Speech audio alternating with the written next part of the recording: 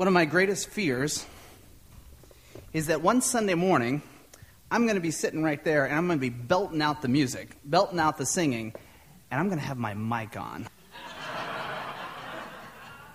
Yeah, no, I'm not joking. In fact, if you stared at me during the service, you might see me fidgeting quite often back here. What am I doing? I'm making sure it's off. I probably check it 25 times a service, because one of my greatest fears, can you imagine if you heard my voice louder than this great praise team? That would be a problem. That'd be a problem. This is not the audience participation time, Ray Mashinsky. There are people in this world with greater fears than that. There are people in this world that worry, struggle, and have fears every day. Things like, I'm scared I might not eat today again. Scared that I may be in captivity one more day or one more week. There's people that live with the fear today that they may be forced to do things physically, even sexually, against their will today. And it happens throughout our world. There are people living in real fear. The purpose of Celebration of Hope in the next 4 weeks is to ask the question, what do we do about it? How do we step in? How do we help resolve those fears that many people live in? And so as I was starting to prepare Celebration of Hope, and this was a few months back, I began to study a passage, and I started to look at this passage, and I'm going to admit, I was struggling a little bit. I wasn't exactly sure which way to go. I was reading Luke chapter 15. So if you want to open up, if you have your Bible, take a look at Luke chapter 15. I'm not going to read each verse to you. I'm going to overview the story so you can read along on your own as I'm working through this. But as I was reading Luke chapter 15, some of you know the stories from this chapter, from Jesus' words.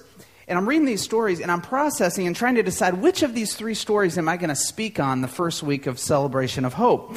So in Luke 15, little overview, there's this story about a guy who has 100 sheep, all right? He's got 100 sheep. He's a shepherd. And you know what happens. One of the sheep wanders off, and the shepherd gets very concerned. And so the Bible tells us he leaves the 99, and he goes and he looks for the one. Doesn't sound very logical now, does it? But that's what he did. He leaves 99. He goes looking for this one sheep who's wandered off somewhere. We think sometimes as parents, if we go out to the mall with our kids, if we come back with most of them, that's pretty good. That's pretty good. He left the 99, and he's looking for the one, right? And when he finds the one, he doesn't beat the sheep when he finds it. No, he lifts that sheep up joyfully, the text tells us, carries it back to the fold, and then he calls his shepherd friends together, and they say, well, let's have a party. Let's have a celebration because the lost sheep is now found. I don't know what sheep are worth. I don't really know anything about the whole sheeping world. But I would think 199, we don't get that concerned if we go from 100 to 99. But they threw this great celebration. Next story in that passage in Luke 15, it's interesting here. The math jumps down from 100 now to 10. And this woman, we're told, has 10 coins. Now, we don't know a whole lot about this woman, really nothing. But quite possibly, this could represent her entire estate. This could be everything she's worth financially, these 10. She may even be a widow, and she may have not have much value culturally at the time, but she has these 10 coins. We don't think in terms of coins too much in this day and age. We might have quarters. If, every once in a while we might get one of the, coins that are worth $1, but we don't think in coins, but it would have been tremendous value coins of the day. That would have been what they used. And so for her, this was obviously very, very significant. And we're told in the story that she misplaces one of the coins. Ever misplace something in your house? Ever misplace something the size of a coin? It's like, forget about it, right? For most of you, if you're like me, when you move your couch, it jingles, right? Because of the stuff that's fallen down between the cushions in your couch. So she's looking. She turns the house upside down, searching for the coin. And finally, guess what? She finds the coin. And she's so overjoyed about this that she calls her friends and neighbors together, and they say, we're going to have a party because I was missing a coin, and I found the coin. And so they have this celebration and this party. Third story in Luke 15, there is this father, and we're told right away he has 2 sons. It's kind of like this teaser lead-in. It makes you want to say right away, oh, what happened to the boys? What did the boys do? Because it's always boys, right? It's always the boys that do stuff, huh? And so we learn in this story that the one son, the older son, he stays at home. He's a faithful son. You would read the story and think, wow, good boy here. And we find the younger son here says to his dad, hey, divide up the inheritance early. I know you're not dead yet, but I'd like to go ahead and get what's coming to me. Divide it up, and I'm going to take it. The father, for whatever set of reasons, goes ahead and does this and breaks up the inheritance early and gives the younger son his inheritance. And the son goes off, and we learn that the son blows the inheritance, just blows the whole thing out with kind of riotous living and partying it up and whatever else he was involved in and did. And finally, he comes to his senses at some point when he's broke and he's basically eating pig slop, is what the Bible tells us. He finally comes to his senses and says, it's time to come home. And he is expecting the worst. Expecting the worst. I mean, wouldn't you? As he goes home, he thought, I'm going to have to admit to my father that I blew all that money, and then I'm going to have to tell my father how I blew all that money. Probably the second question being much worse than the first. Maybe I ought to just hide out in the guest quarters or even the servants' quarters somewhere and kind of sneak around. He's imagining the worst, and rightfully so. But before he actually reaches the property line, the passage tells us that the father is searching the horizon. He's searching the horizon, and he runs to the son, embraces the son, and with great joy receives the son back. The son starts to apologize and even starts to set up, hey, a little pack. I'll be this now to you if you'll let me return. And the father says, shh, no, hush, no. You don't understand. You're my son, and you're home. And so this father is of great joy, and guess what?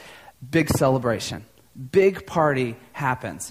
In fact, we're told that they kill the fattened calf, the best one, and they throw a big party here because that which is lost has now been found.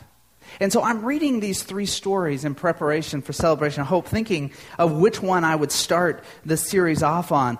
Am I going to talk about the lost sheep the first week, or this coin, or maybe the wayward son? All 3 are great stories about something being lost.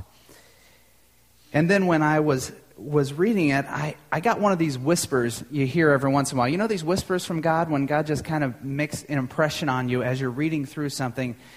And as I was reading this, I mean, what I heard God saying is, well, why do you pick a story? Why don't you look a little deeper and ask the question, why did these stories show up together in this passage? Why are they packaged together? What's Jesus teaching as he shares these 3 stories together? And so I started to look kind of afresh at the stories. I started to ask, is there any common denominators to all this? And I thought, I really had never asked myself this question of this passage. And so I started to look at it. And so for the remainder of our time, I want to just tell you kind of the results of how these stories fit together and how it pertains to us today. In each of these stories, something of value winds up missing. That may be pretty obvious. You might go, okay, duh, Tom, you don't need to be a big biblical scholar to figure that one out, right? Something of value goes missing. This is pretty significant. A missing sheep, a missing coin, and then a wayward son. Yeah, and something of value is missing. But it's even deeper than that. This may even be obvious as well. But that which is missing matters. It matters to the person that's lost it. I mean, did you catch that in there? We lose things a lot, right? And often we don't even look for them because they don't matter. But it's clear in this story, as Jesus is telling this story, the thing that is lost matters. It is important. It is of great value to them. We find it in all 3 stories. The lost sheep matters to the shepherd. Though he has 100 and still 99, it matters. The lost coin matters to the woman. She still has 90%, but it matters. And we learn that the lost son matters to the father. He's the disobedient son. The good son is still at home. but that wayward son matters to the Father. So when I'm working through this, I'm writing down notes in my office, and I'm thinking, well, this is pretty cool. These are pretty good insights. But what else? What else is in there? Well, in each of the stories, the thing that's lost matters enough for a search to happen. It's significant. Don't overlook that. Each of the things, it matters so much that the person that lost it is willing to search for that, willing to look. I mean, think about for us, have you ever really been a part of a search? Have you ever looked for something? Been part of, you lost and you're looking around your house trying to find it. I mean, chances are the length of the search is dictated by the significance of the item lost, right? The length of the search is always dictated by the significance of what you've lost. I mean, how long do you search for mismatched socks before you'll just wear a mismatched pair? How long? Not too long usually, especially if they're pretty close, right? I mean, for me, the answer to that question is not long. Most Sundays. So, yeah. I mean, if I can't find a comb, okay. We'll just move on. Life will go just fine that day. But if the items of a great value to us, let's say a wedding ring, a certain photograph, car keys, the TV remote control, I mean, the search goes on at that point because the remote control has to be found. We cannot continue the day without it. More seriously, though, I mean, can you imagine the level of search if your child went missing? If you couldn't find your child, the level of search, the panic that you would feel. I mean, can you think about the endless hours you would spend physically searching the streets, searching the city, searching in places that you had never been? The photographs that you would distribute around and asking the question over and over to people, have you seen this child? Have you seen this child? The pleas you would have for help to come and to be with me. I could picture one of those photographs probably being smeared with your tears. The search would be intense. And we would be out there daily, passionately searching. Why? Because that which is lost is of tremendous value.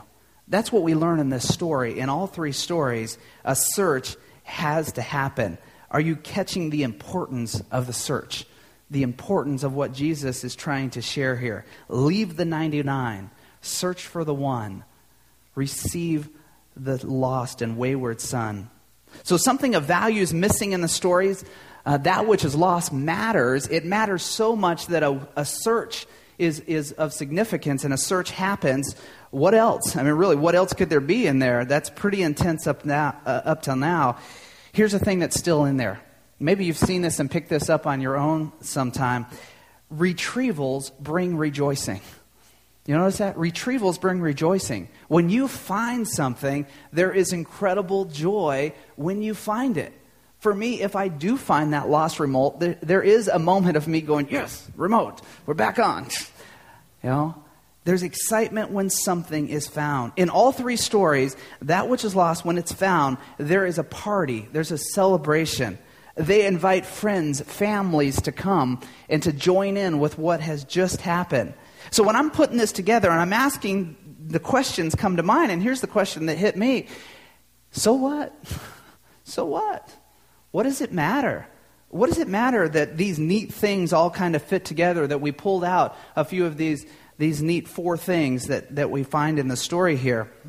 And did you know, on the side, that God doesn't mind you asking the so what question? He doesn't mind it at all. In fact, he encourages you to ask the so what question when you read Scripture. Why? Because he has an answer for us.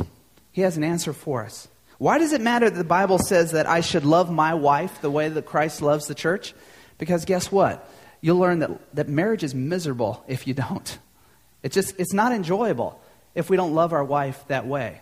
Why? Because God has designed a way that's best for us. Why does it matter that the Bible talks about honoring God with my finances?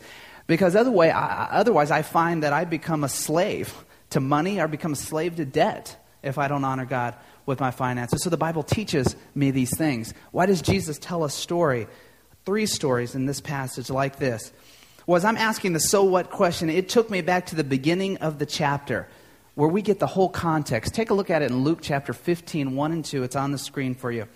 This is the very beginning of the story before Jesus shares the three. He says, "Now the tax collectors and sinners were all gathered together around to hear Jesus, but the Pharisees and the teachers of the law muttered, 'This man welcomes sinners and eats with them.'" This gives the context of the three stories Jesus just said. It gives meaning to the three stories. You can use the three stories in lots of different teaching ways, and people use them all the time. But this gives context to what's actually being told in this passage and teaching us.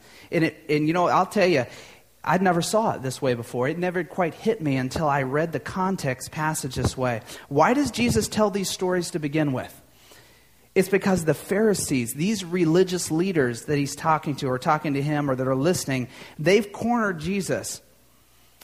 And the text says they were muttering against him. They were complaining at what was going on. They weren't happy with what was happening. Why? Because Jesus was spending time, in their view, with the riffraff of society. Jesus was spending time with the wrong kind of people. And they didn't appreciate it. They didn't like it. He's spending too much time with people who drank too much and people that cheated. Spending time with people that said the wrong things, used the wrong words. He's spending time with people that are of the wrong profession. He's spending time with people who are in immoral relationships. Or he's spending time with people in their eyes who simply were not of the right nationality. This is the kind of people Jesus was spending times with.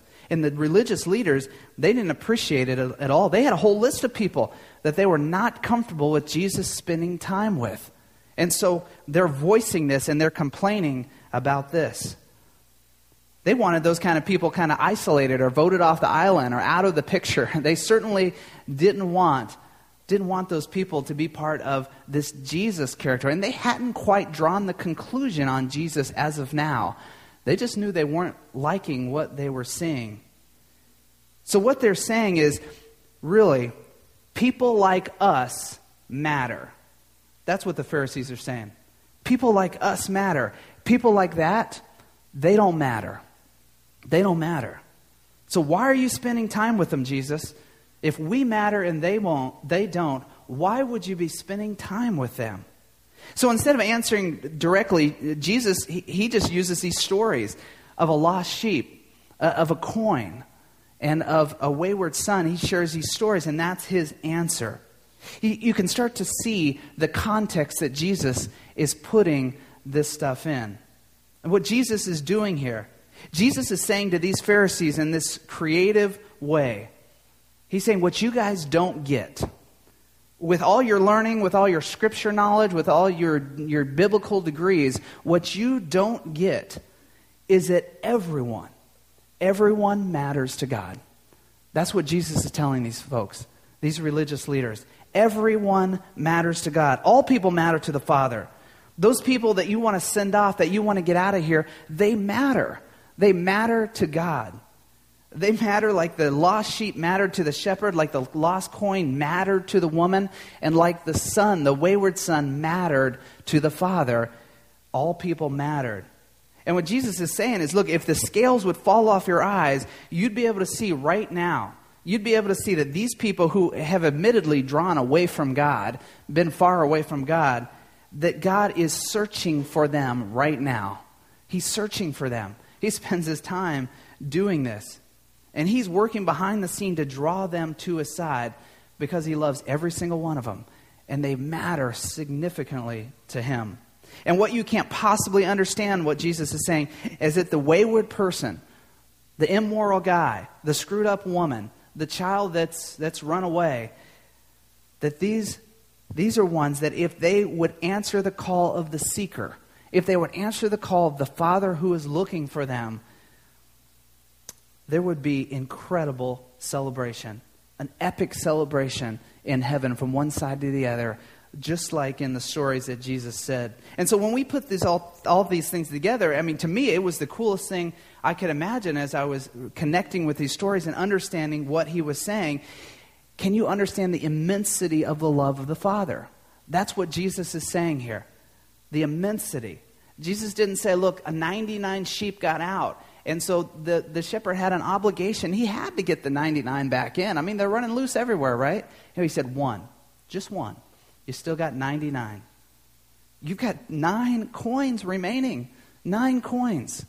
You've got a good son at home, an obedient son at home. And you've got a belligerent son out there. Take care of the good one. Focus on the good one here. Jesus is saying, no, that's not how it works here. And so when we start connecting the dots, I would ask a question of myself. Is it possible that I matter? Is it possible that I matter to the Father? Absolutely. And the question for you, is it possible that you matter to the Father? Is it possible that you matter to the degree here? Absolutely.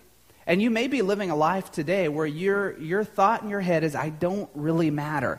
I'm a mid-level employee at a mid-level company. I don't really matter. My marriage is just kind of average, the same as anyone else. I don't really matter. My kids like me, but they don't really, look up to me the way I'd hoped. I don't really matter. And God says, no, it's not true.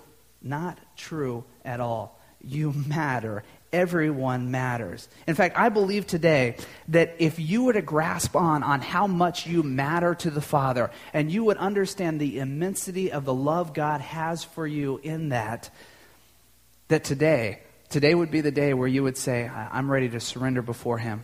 I'm ready to follow Him. I'm ready to let Him be the Lord of my life. I'm ready to not be lost anymore, wandering anymore, wayward anymore.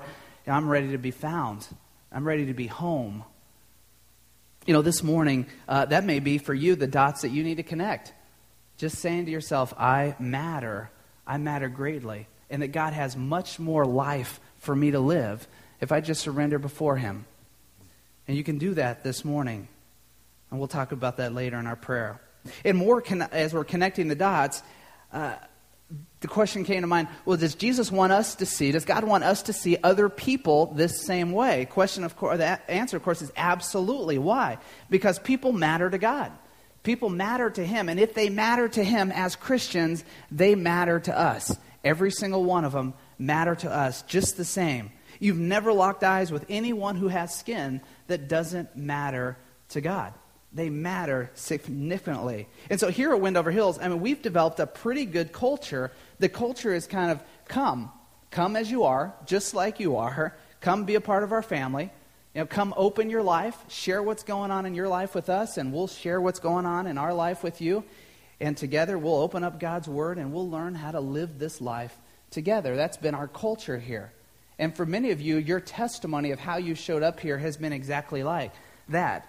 I felt like I was received in, and it was a caring. I felt like it was family right away. And then I started learning about God, and I started learning about God's Word and what He's telling me. And before I knew it, I was deeper in my Christian walk. And that's been the culture here. When I was coaching baseball, I used to use a stat. It's a little-known stat. It's called runs created. And basically it looks like this. You take all the stats, everything a guy did on the field, every time he swung the bat and everything he did, and you take this complicated equation down, and basically you figure out how many runs did that person help create over the course of the season. How many runs were they responsible for over the course of the season? And then I would add up all of our runs, how many runs did we score, and I'd add up the opponent's run. And most season we had scored more runs than our opponents, all right? And I'd take the difference of the more runs and the less runs. I'd take the difference. Sometimes it was like 7. Sometimes much greater. And I would go to the guys who didn't play that much, maybe just had very limited roles actually on the field, and I would take their runs created stats, add them together, and I would put them next to that number, and it was amazing how often their number was greater than the difference. What I wanted to communicate to them is, look, I know you don't play, you don't start, and every once in a while you get in a game, but look at your stats. Look at the runs you created. If you hadn't created that, we would have scored less than our opponents. And as you know, scoring less than your opponents usually means you didn't win too many games. Now, I was kind of thinking about using this equation on our church softball team.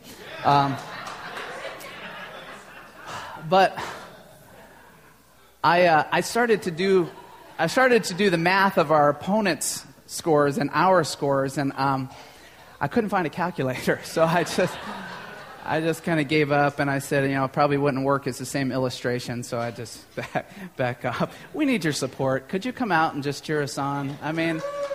Could we at least walk away one night, win or lose, and say, "But boy, we had a good crowd cheering tonight. We won in that category." That'd be helpful. Friday, 7:30. Huh? Come on out. So I know you got nothing to do. Come out. Jesus is really saying here. Jesus is telling, look, everyone matters. Everyone matters out there. It is so easy for us to drive by somebody who's holding a sign at a street corner saying they're homeless and they need some money for food. It's so easy to go by that person and say they don't matter. They don't matter all that much. And even spend a little bit of time creating a background story, which may or may not be true, on that person and why I shouldn't engage in that person's life. And Jesus, in these three stories, he's debunking all of that. And he's saying, look, they all matter. Everyone matters out there. And so for us at Wendover Hills, if it matters to God, it matters to us. And so these people matter. So I want to share with you as we get into this celebration of hope and what it's going to look like over the next 3 weeks. I want to tell you a little bit. My background, I grew up 0 to 18. I grew up in complete white suburbia, middle-class white suburbia. It was nice. I mean, we didn't have everything, but we never really wanted either. We had what we needed.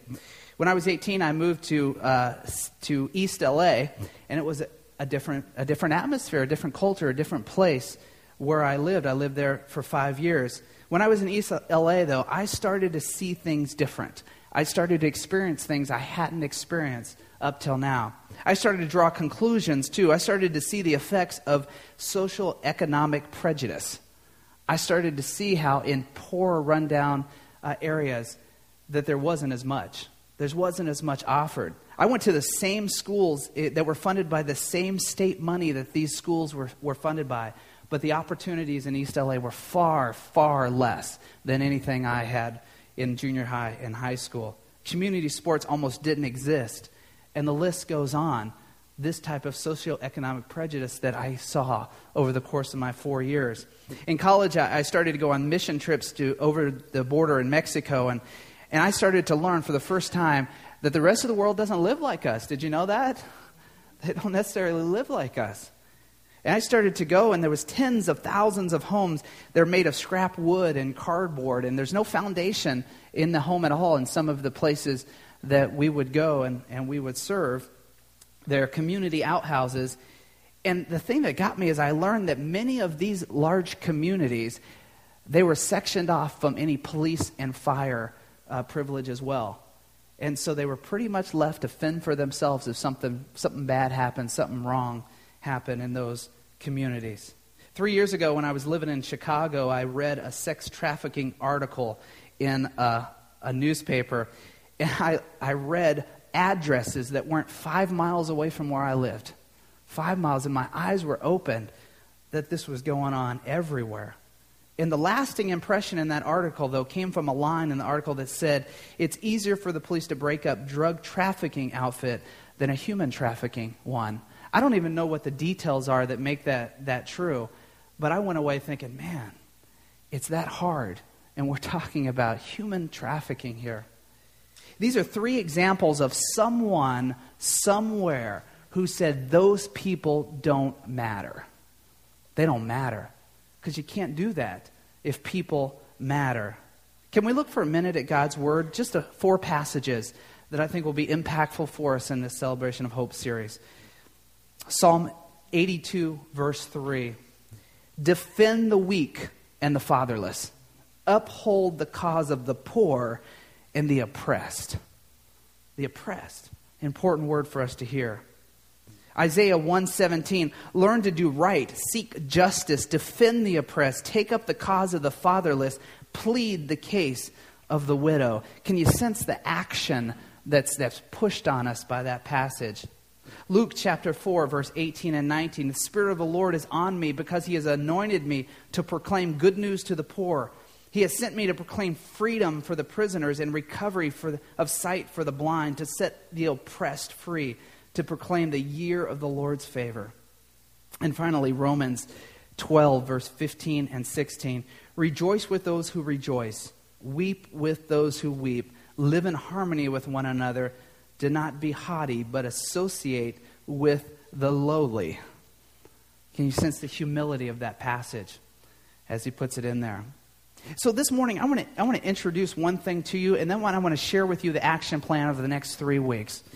The first thing I'd like to introduce to you is a thing we're calling Justice and Compassion Ministry.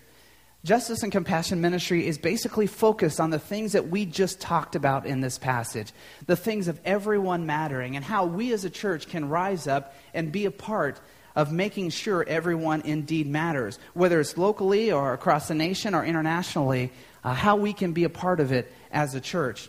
This Justice and Compassion will work out, number one, as a culture, as we define ourselves by going outside of ourselves and outside of these doors and caring for people.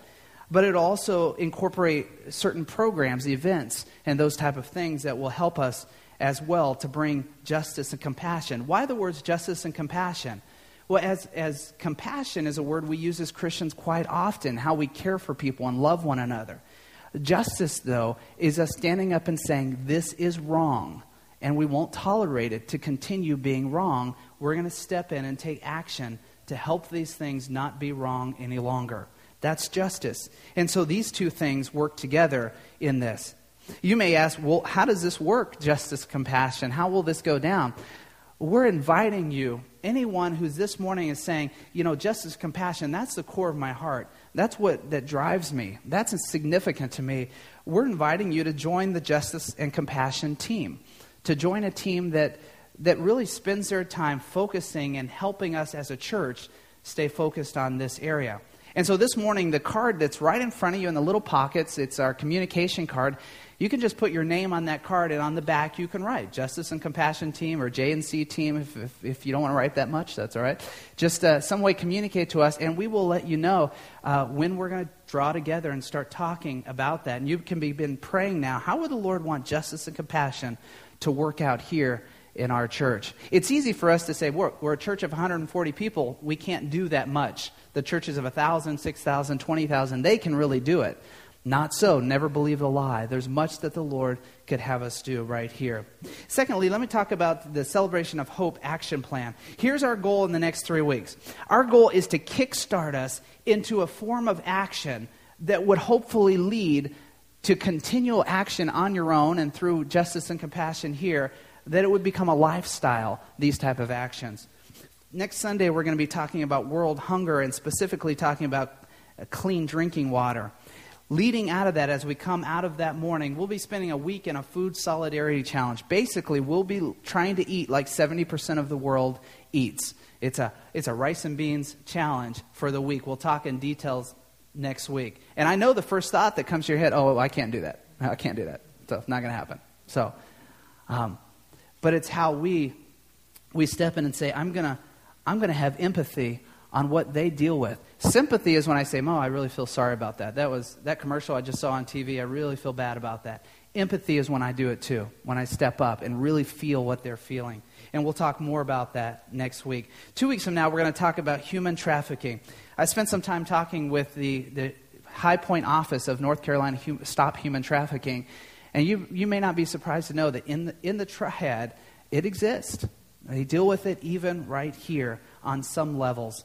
And so we're going to talk about that week. We'll also introduce our Saturday of Service, which happens on April 28th.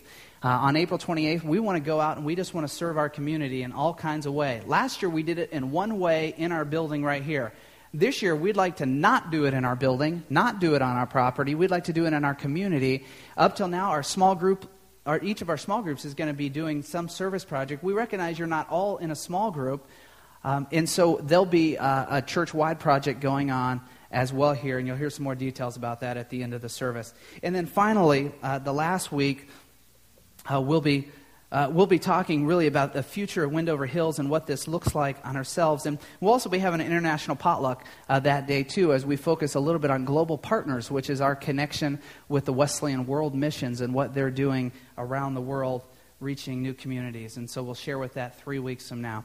So that's our action plan. That's where we're going. I'm sorry, I missed one of the most important things. That very last week, we're going to be receiving an offering that's designed 100% to go straight to the causes that we've been talking about during Celebration of Hope. We won't keep any money during this time for church purposes. Anything that you saw, printed material, all that we're taking care of ourselves. We want 100% of your offering to go to what we've been talking about over the course of Celebration of Hope. Last year we raised about $1,300 in our Celebration of Hope, our fund, and it was good. That was really good. But we're looking to double that this year because we're looking at giving to more organizations and more causes. So $2,600 is what we're eyeing on that time. So already right now, if there's something in your life where you can say, look, I can put away the coffee for the next 3 weeks, and I can put that money in a can. I can put away the fast food for the next 3 weeks. I can put that money in a can and bring it that week. If the Lord just spurs something within you in your heart, to say, hey, it's time for me to step up and, give a significant check and do something, then you can do that. That's week. We'll talk more about the offering for justice and compassion as we go along this week. So I want to spend a moment praying with you this morning and sealing this. And if this morning, really the thing that's of most significance to you is that you're saying, I really need to give this up and start a life with Jesus as my Lord and Savior. I need to be on this path knowing God, I matter to God. He loves me immensely. And I need to start this journey. You can begin that. You can say that prayer along with me as I go into prayer. And then would you let us know on the card that that's happened? And that way we can pray for you and connect with you. Let's pray. Father, this morning I thank you that you've called us as something greater than ourselves. And Lord, it's so easy at times to get focused on ourselves and what we're doing and what's happening in our lives. I got my job and my kids and my sports and my bills and whatever else I've got to take care of, Lord. And before we know it, if we're not careful, the my's and the I's dominate my thinking. But Lord, there's a world out there that needs us. There's a world of people that live in daily fear, that daily need. And Lord, you said to us right here, we can do it. We can do it. And so would you challenge us in that way? Lord, I recognize this morning there might be somebody in here, Lord, that really what the thing they need to do this morning is understand how much they matter to you. If this morning that's you and you're ready to say, I need to receive Jesus as my Savior. I need to start this journey with Christ. You can just quietly pray in your head the lines that I just say. You can follow after me. Lord, I realize I've been living my life without you. Lord, forgive me of my sins, my wrongdoings. Lord, come into my life and be the Lord of my life. Lord, I want to live with you as my guide, with you as the one that leads me. I surrender to you today. If you prayed that prayer heartfelt this morning, then you're in. You're locked in with the Lord as the Lord of your life. And the Bible says he will never leave us and never forsake us. Go with that confidence. Lord, for the rest of us, Lord, I just pray you'd be challenging us in this area. How can I step out beyond myself? Lord, it may be as simple as helping a neighbor, but Lord, it may be as big as starting a movement. But Lord, whatever you would have us do, may we be obedient and step forward and do it. We give it to you in your Son's name. Amen. Well, the Lord bless you for coming and receiving that. I know for some of you over the course of the month, it could be a challenge in front of you, a challenge to be a part of. But I'm glad that you're here to receive it. Let me share with you just a couple of announcements before we finish off this morning. We've been talking about our next level classes that are coming up, and they're coming up very soon. It starts a week from this Thursday on this Thursday, April 19th. Ooh, I got to get prepared myself. April 19th. At 6 o'clock, we'll have a dinner. At 6:45, the classes. I mean, this is a great opportunity for you to come and just to learn more, to be able to sit back and let somebody teach you a little bit in these areas. We have 4 classes, a journey through the Bible. If you feel like I don't even really have a clue what the Bible's about, start to finish, this is the class for you. Take the time to come and to learn. We have a class that's designed specifically for women as well, called Made to Crave. I mean, it's really to help women understand your dependability is on the Lord, and you can sign up for that. Men, there's a class for you called Born to Lead, all right? This is not a chauvinistic class, men, so don't sign up for the wrong things. This is about teaching us biblically, how do you lead? What was your purpose? How did God create you? If in any way, men, you feel like you're failing somewhere in leadership, whether you feel like it's in marriage, in your home, in your business, this is a class for you. So sign up at the back for that class. And then Finally, we have a financial freedom class as well. If you'd be amazed how much the Bible talks about finances and money and healthy living in that way. And we're just so privileged to have Deb Rayner, who has been teaching this for so long here with us. So I really, I think it's of great value for you to sign up for that as well. If you're saying, well, I'd like to take all 4. Well, you can't this time. Just take 1 because you want to go all 3 weeks. We'll have another series down the road. Make sure you get signed up. A question was asked of me this morning. You don't have to come to dinner to come for the class. Just come for the class if you'd like. That'll be fine. Our Saturday of service is April 28th. Mark that on your calendar. If you're in a small group and you're not sure what you're doing, just talk to your small group leader. Hopefully, they will know what they're doing. If they're not, we're all in trouble. No, just talk to them. They can help you out on that. If you're not part of a small group, maybe you're new with us and you're like, I hear you talking about small groups. I don't really know what that's about. Please see us afterwards or write on your card small group, and we'll connect with you right away, and we'll tell you about the groups that are going on, ones that you can connect with, ones that may be close to your neighborhood as well. And then finally, I want to draw your attention again to our website, which is wendoverhills.org. We keep this updated pretty well, pretty current all the time, including the calendars page. So if you're ever wondering what's going on, when's it happening, what's the times, all of it's on there. It's a big help. Plus, there's all the messages you can listen to as well on there. So use that as a good resource, or share it on Facebook. Whatever you need to do, it's there for you. So, sound good? Did I talk enough? So, guys, I'm just stalling for you guys. No? Okay. All right, why don't you stand with us? We'll sing one more, and our ushers will come and receive our morning tithes and offerings.